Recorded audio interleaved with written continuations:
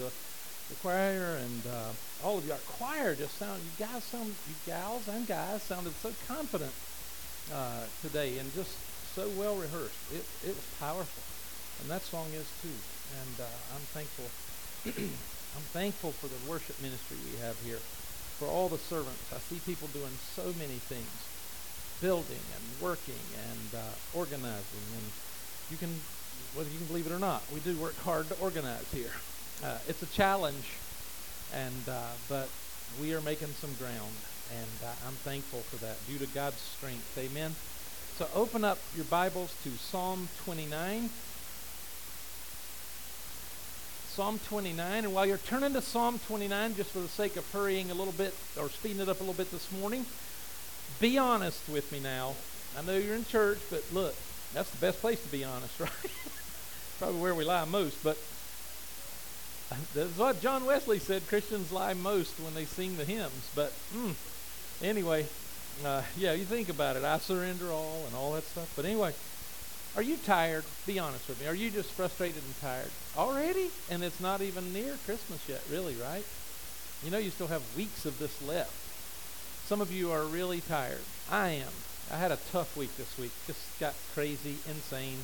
I don't know when I'm going to step in this pulpit and not say that. But anyway, some of you really are tired. You're frustrated. You're running on impulse. I mean, you're tired a lot. And at the end of the day, you're worn out, running out of energy. And the reason why you are is really quite simple. Now, it really is. You know why it is? You're a human being. That's exactly what it is. You're a human being. You're not God. Your strength, so by nature, being a human, now follow me, your strength is limited. You have a limit on it. Your patience is limited. And most of us have been going nonstop for some time now. And you'll be glad to know that this happens to even some of the most powerful Christians that have ever lived. One of the most famous Christians of the 19th century was a man named Hudson Taylor. Hudson Taylor was a missionary to China, absolute spiritual giant, a brilliant man. In his old age, or latter years, which weren't too old for him, because his health got bad, he lost his health, he became very weak. Here's what he told a friend, and I'm quoting now, Hudson Taylor, great missionary, called the father of modern missions. Listen, I am so weak that I can no longer work. I am so weak I can no longer study. I am so weak I can no longer read my Bible. I cannot even pray. I can only lie still in the arms of God like a little child in trust. Sometimes in your life, you're going to get weak. And sometimes you're probably going to get so weak that you can't even pray, you can't even read the Bible, you can't even go to church, you can't do a Bible study, you can't work, you can't do anything. And what do you do in those moments? Well, that's what we're going to talk about today. We're in this series called The Greatest Gift, and we're going to talk about a great gift that God gives to us. And don't you wish you could just put it in a box like this and get it and just open it up? But it's God's gift of strength. God's gift of strength. Just to receive a gift that you could open it up and get strength. And we all need strength from time to time. There's not a one of us who won't need it in one way or another. And if you don't believe today, if you say, I don't really need God's strength, listen, you hadn't been Christmas shopping. You need God's strength. A couple of things before we get to how to get it. A couple of important things you have to understand about the strength or the power of God. First of all, you just need to understand this. God has unlimited power. You can't even do your arms like this. It's just unlimited power. Theologians describe him as being omnipotent. It comes from two words, omni, meaning all, and potent, meaning power. All power. God has all power. Anything that can be accomplished in this universe by power, God can do it. Second thing you need to understand before we even talk about getting it is this. Not only does God have unlimited power, But God loves to empower others. He is an empowering God. He is all-powerful, and He wants to give His power to you.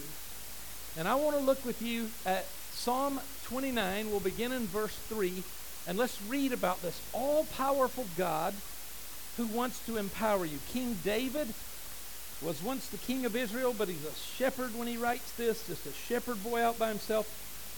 And David writes this in Psalm 29 and verse 3.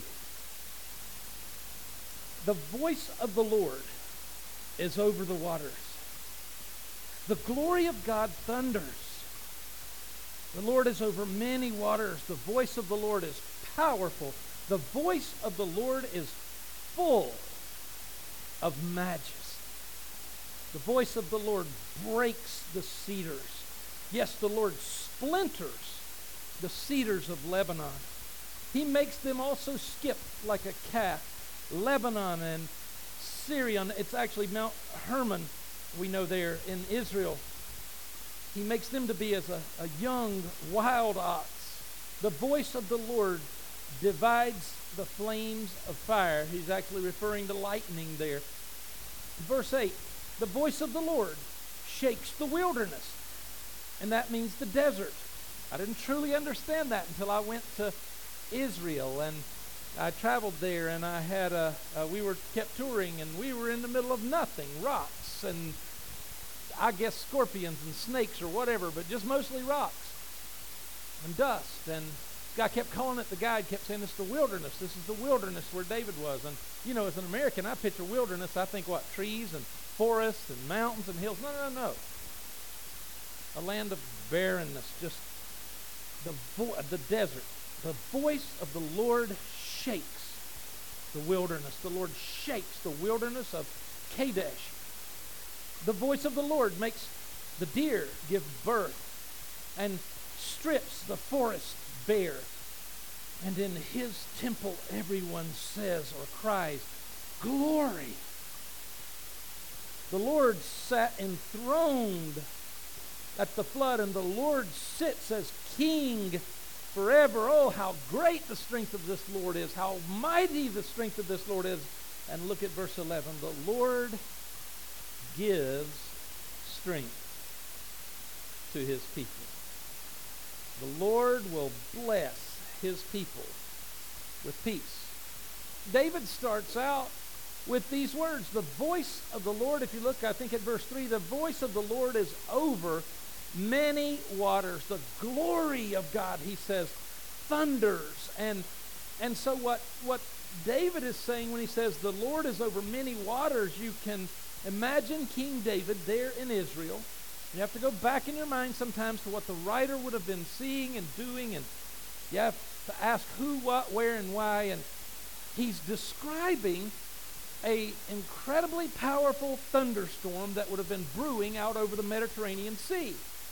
This powerful storm is beginning to develop, and the clouds are rising.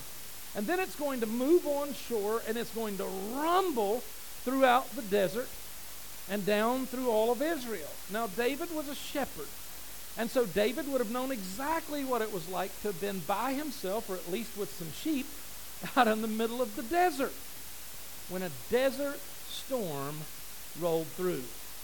I don't know if you've ever been in the desert when a storm comes through. I have, out in the middle of Arizona. Got trapped in a desert storm.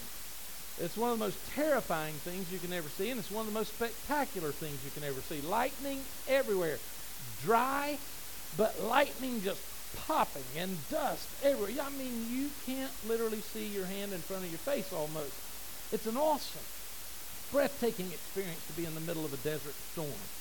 And David is using a word picture, if you will, an image that we can create in our mind. And anybody in Israel sure would have seen this in their mind. And what he's doing is liking God's power to a desert storm. Look at verse 4. He says, the voice of the Lord is powerful. The voice of the Lord is majestic. His voice breaks the cedars. The Lord splinters the cedars of Lebanon. Well, you say, cedars in Lebanon, how big are they? Well, they're so big that they can be 30 feet wide 30, yes, I'm right, 30 feet wide, 12 stories tall. Giant. Giant. Now what David is saying, listen to me, is that a mere whisper from the lips of God is powerful enough to turn that huge tree into kindling and live. And then he goes on to say, look at it in your text, he makes them skip like a calf, Lebanon and Mount Sirion like a young wild ox. Mount Sirion is not some little small mountain. It's a 9,000-foot mountain. It's called Mount Hermon. In other words, he's saying God's voice is so powerful that if God speaks, it can take the mountains and make them quiver and undulate and dance. And then he says this, look, the voice of the Lord strikes with flashes of lightning. Now you think about how powerful lightning is. I was watching something this past week, didn't even think about it in relation to this sermon, but on the Discovery Channel, I think it was, and they were talking about how within a fraction of a second, a lightning bolt releases 100 million volts of electricity. Think about it. 100 million volts of electricity. It creates the 13,000 million horsepower at a temperature 5 times hotter than the surface of the sun. And what David is saying is that one word from the lips of God is far more powerful than all the lightning that's taking place at any given moment. 1,800 thunderstorms on this planet at any given time. 1,800 at any given time. And God is more powerful than all of them put together. He goes on, look at verse 8. The voice of the Lord shakes the wilderness. The Lord shakes the wilderness of Kadesh. Now, here's what's cool if you know anything about Israel. Kadesh is in the south, but Mount Hermon is in the north. So what he's saying is that God's power covered the whole land. There was no way to get away from it. There was no way to escape the power of this all-powerful God. Now, what is our response to that? Well, the natural response to it would be to come into the face of this breathtakingly, awesomely powerful God found in verse 10. It's the natural response when you realize how powerful this great display of power is by God. It's here. David says this, in his temple, everyone cries, glory. When you come into the presence of God and you realize how powerful he is, you cannot help but to worship God for being all-powerful, having all strength, and being a amazing, glorified, powerful, strong, and literally breathtaking God. But then something amazing happens. When David is writing, he's been talking about this magnificent power of God. And then it's like the story just turned. It's like a surprise ending. He closes this psalm, this section of it, and he says this, the Lord gives strength to his people. The Lord blesses his people with peace. And he's saying not only is God all-powerful, not only is God omnipotent, but God, this great omnipotent God, never hoards his power. He is an empowering God. He wants to equip and empower you and me in the tough and the difficult and the frustrated and the trying times of life. And the result is, listen, then we can find peace when we're panicking. We can find endurance when we're empty. We can find courage when we're cowardly.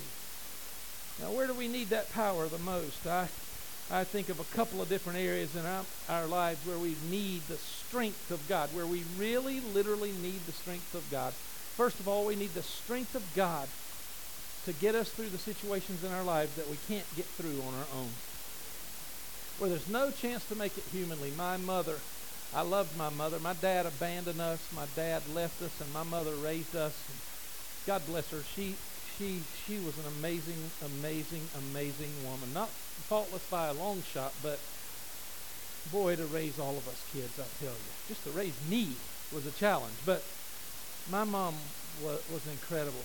And then later in my life, my mother got Alzheimer's for about 10 years. I watched my mother just slowly fade away until she didn't know anybody or where she was. And I don't even want to describe how horrible it was, because some of you, it'll just bring back fresh memories for you. But I will tell you that I was pastoring, and to be frank, I was thinking about and praying about, and God was stirring my heart. I didn't know I'd be here, but my heart, I just felt like God was saying He was through with me in the place I was at. And after 25 years, I was going to have to deal with that. And I had the daily burdens of the church and trying to be a dad and trying to be, you got so many things going on. And one day I'll never forget going and visiting my mom, and she was in such bad shape. Such bad shape. And I'd leave there, every time I'd go to the rest home, I'd leave crying. And I'd just be saying, God, I never really asked Him why. I'd just say, God, just don't let, I'd say two things. God, will you just take her home? And then I'd say, God, just, I know it sounds selfish, but I'd say, God, don't ever let me wind up like this. Don't ever let me. In fact, always jokingly, but I'm not so joking, talk to my wife. I said, if I'm ever diagnosed as having Alzheimer's and you come home and my motorcycle's gone and I'm gone, I'm okay. I'm just going to ride off into the desert. Be happy wherever I don't know I am. But I tell you, it was a tough day. I'd been through tough, and I'd been through difficult, and I'd wept.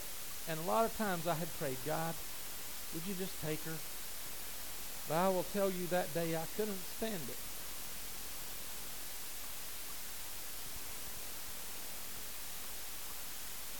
I got out in my pickup, and I sat out there in the parking lot, and I rolled my windows up so nobody could hear me. And I've never cried like that in my life. I literally wailed before the Lord.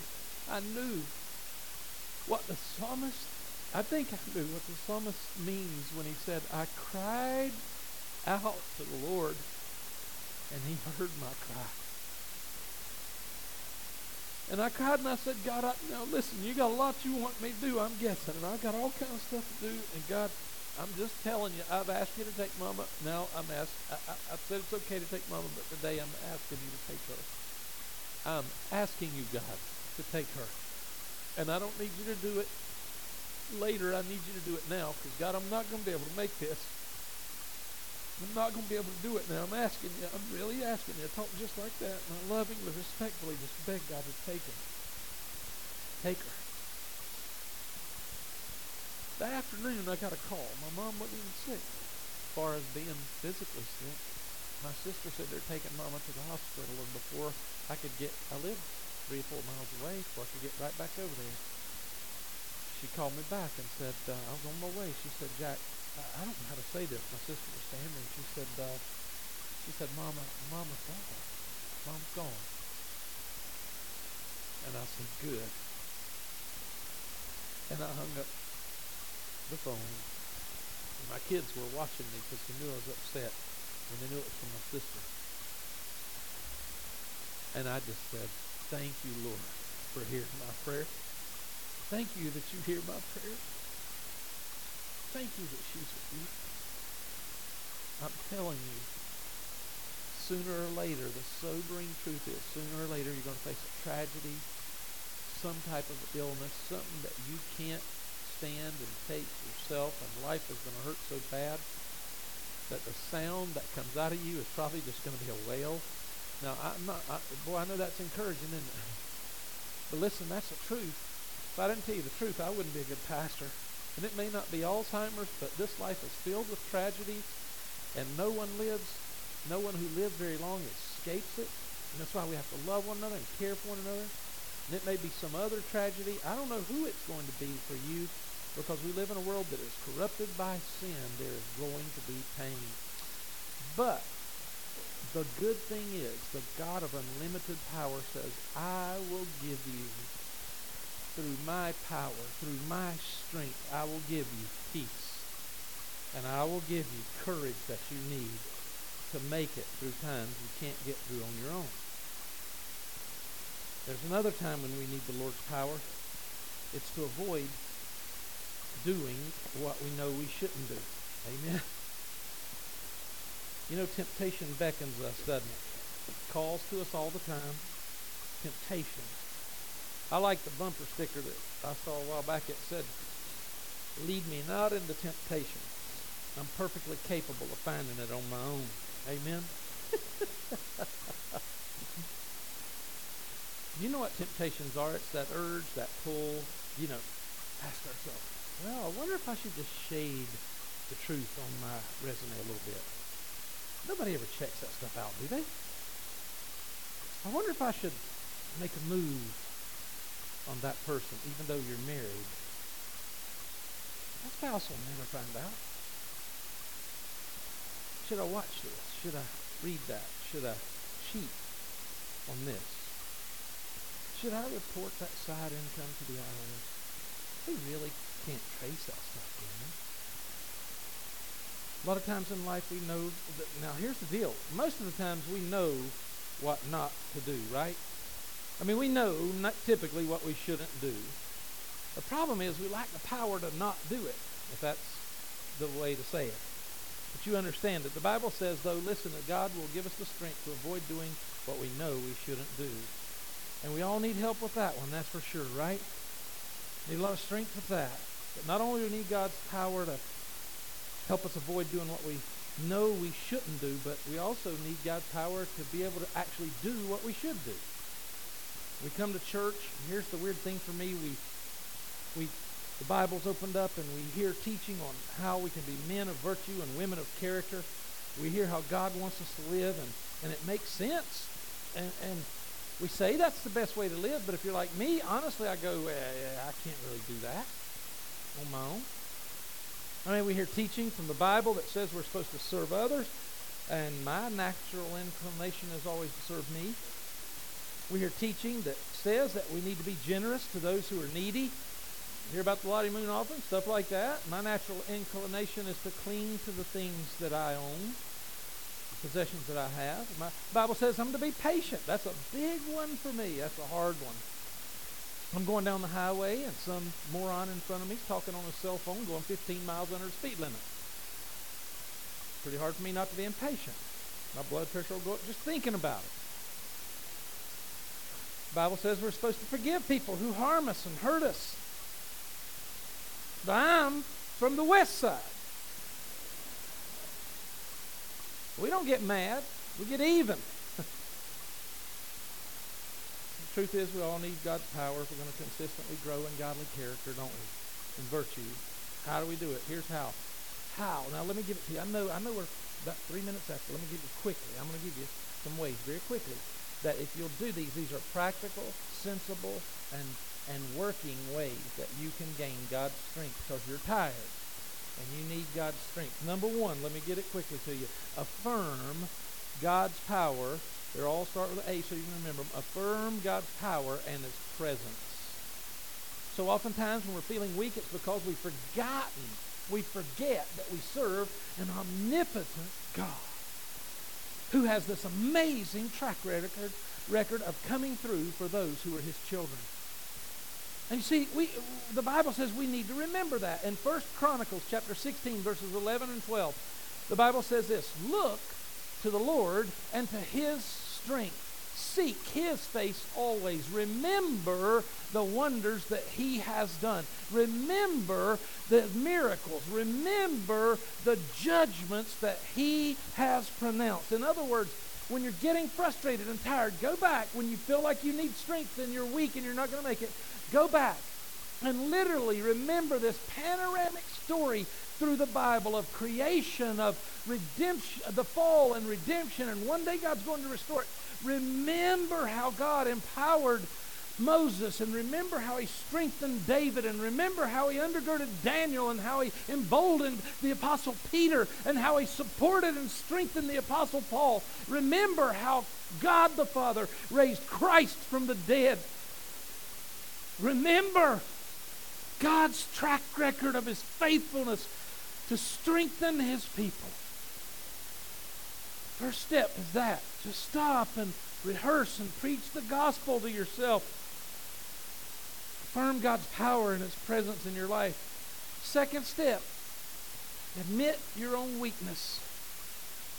Admit your own weakness. So often when a crisis comes, we're in the midst of a temptation, or our reaction is try to get through it on our own strength. We don't even realize we're doing it. We don't want to burden somebody else. We don't want to take God's time, so to speak, and so we try to get through it on our own strength. We just muster on. But the reality is this: we cannot be filled with the power and strength of God until we first come to the end of ourselves. Until we first admit that we can't do it on our own. We got to empty ourselves of this false pretense that says, I can do this. No, you can't. And then when we're empty, God can fill us with His power. God, we just need to admit to you that you get to a point where you say, God, I cannot get through this. I cannot resist this. I cannot do what your word tells me to do apart from your power in my life. See, somebody once said, it's only when we are helpless that we really open our hearts to God. Now, isn't that true? I don't even think half the time it's an intentional thing. I think we just don't sometimes depend on God enough to even think of it. But when you get to the end of yourself, you will depend more on God. So why not get to the end of yourself earlier in the process? Think about it. That's sensible, isn't it? When we hang on to our self-reliance and our self-dependence and we cling to that, then our hearts are only partially open to God. But when we admit our helplessness, we throw up our hands, we really open up our hearts to God for the first time. Next thing you do, listen, just moving quickly, align yourself. Align yourself with God's will for your life. Align yourself with God's will for your life. This is important to remember. It's this: God's power. God's power is not like an electrical outlet that you can plug into and receive power for any purpose you want. I've heard preachers describe it as that. You got to plug in, and that, the analogy is okay, but here's where it's not like that. You can take an electrical outlet, you can plug any appliance you want to in it. A toaster, as long as the voltage is right. A water heater, you can plug in a lamp. You can run any appliance that you run electricity through on it. But God's power does not work that way. God's power, having God's power in your life, is dependent on you and I being willing to submit our will, our desires to His will and His desires. To come to Him and say, I need your power, I need your strength, I need that gift, but I'm willing to do it your way. You hear me?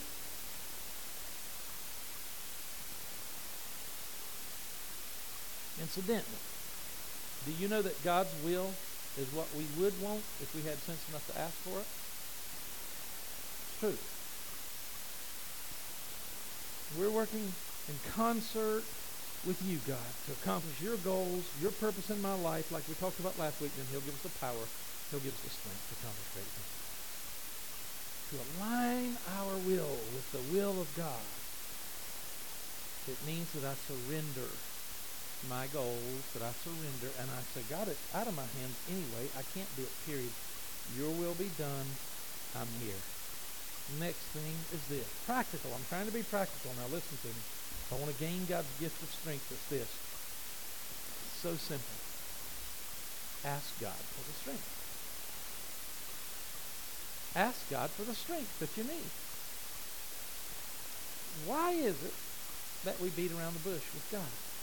Why is it that the last thing we do is pray? Why is it that the last thing we want to solve it on our own? We want to try to do all these other things. We keep going on energy. Yet the Bible says in James chapter 4, verse 2, you do not have because you do not ask God. I mean, He has this great, unlimited supply of power. But He says the reason you don't have it is because you're not asking. And if you don't ask, you're not going to get it. He's not playing tease or keep away. It's just the way prayer works. So having affirmed God's power and presence in my life, having admitted my inability to handle the matter myself, having aligned myself with His purpose, just come right out and ask Him to give you supernaturally the strength that you need to make it. God help me. God, give me strength to get through this. And then here is the last step, which is the most, perhaps, they all hinge on one another, but let me promise you this. You can do all the rest, it'll never happen if you don't do this. And this is another unique way that God works. Now, you really got to hear me on this. You act. You act right now out of obedience to God. There is this pattern in Scripture, I promise you. It begins in Genesis, and it's all through the Old Testament and all through the New Testament, the entire Bible. It is this. Even when you don't feel strong, even when you don't feel empowered by God, when nevertheless you step out in faith and take action by obediently just proceeding down the road God wants you to take, then He provides the strength that you need. Now listen to me. God just doesn't always provide the strength, and you sit back and say, Lord, now give me the strength, and when I get feeling a lot of courageous about this, then I'll start walking. Right? You believe all these things we've talked about, and you say, God, I believe you're powerful, and God, I'm to the end of myself, and God, I want your will, whatever you want, and God, this thing is crushing me, and then you act. You just start doing whatever He's telling you to do, and you watch God provide. Some of you are scared to death about being a Sunday school teacher. Some of you are scared to death about being a leader of some sort. You're scared to death about doing this or being whatever. And listen, you can sit back and fear it and analyze it and look at it, and you can know that God has all this power, and you can say, Lord, I surrender my will to yours and all this stuff. But if you don't start just taking steps of faith, as you take a step, God gives you more. And as you take another step, God gives you more. And as you take another step, you say, why does He make me do that? I don't know. I don't know. I don't know. But I know example after example after example in the Bible. The children of Israel come to the Red Sea. God says, I'm going to part that sea for you. I'm going to open up an 8-lane superhighway across it for you. Moses, though, you take that rod and you strike the sea, and I submit to you that they'd still be standing there, or their carcasses would be there in the sand one if Moses had never taken his rod and smoked the water. They come to a rock, and they're all thirsty, and God says, I'm going to give you water enough for millions of people to drink. It's going to follow you through the desert everywhere. You never have to get thirsty again. Take that rod and you strike it, and it'll pour it out. I mean, time after time, Jesus walks up to a man. The man's got a withered hand called in the Bible. And he says, Son of David, have mercy on me. Jesus looks right at him. What does Jesus say? Stretch forth your hand. I ask you, what was the man's problem? That he couldn't stretch forth his hand. I mean, he could have been like you and me and said, well, you know, that guy's some kind of prophet. He is. I mean, he didn't even have sense enough to know that that's my problem. That's what I can't do, for heaven's sake. I was asking him to fix that, and then he tells me to do that. If they did that, I don't know what the Hebrew spelling of that would be.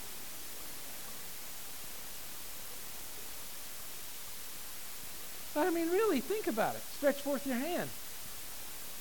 And the man acted, and what happened?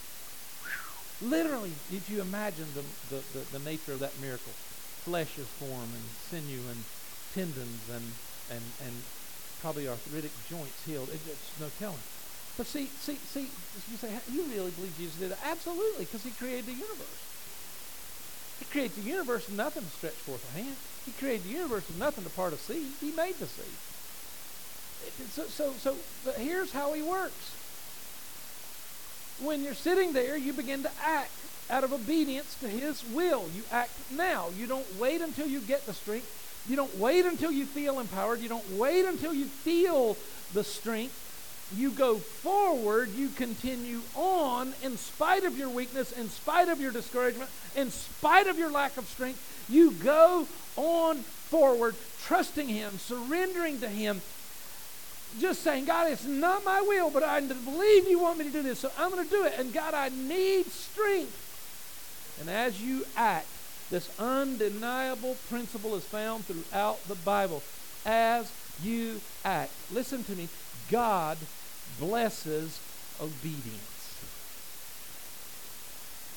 Let's pray. With our heads bowed and the eyes closed. Just for a moment for us just to think. To maybe slow down in the middle of this craziness and hear maybe what God would be saying to us today. I think this journey of getting strength from God probably begins with asking Jesus Christ to just forgive us of all our sins and save us. Lord, I can't make it to heaven without you. And I ask you to forgive me and save me of all my sins. Save me from hell.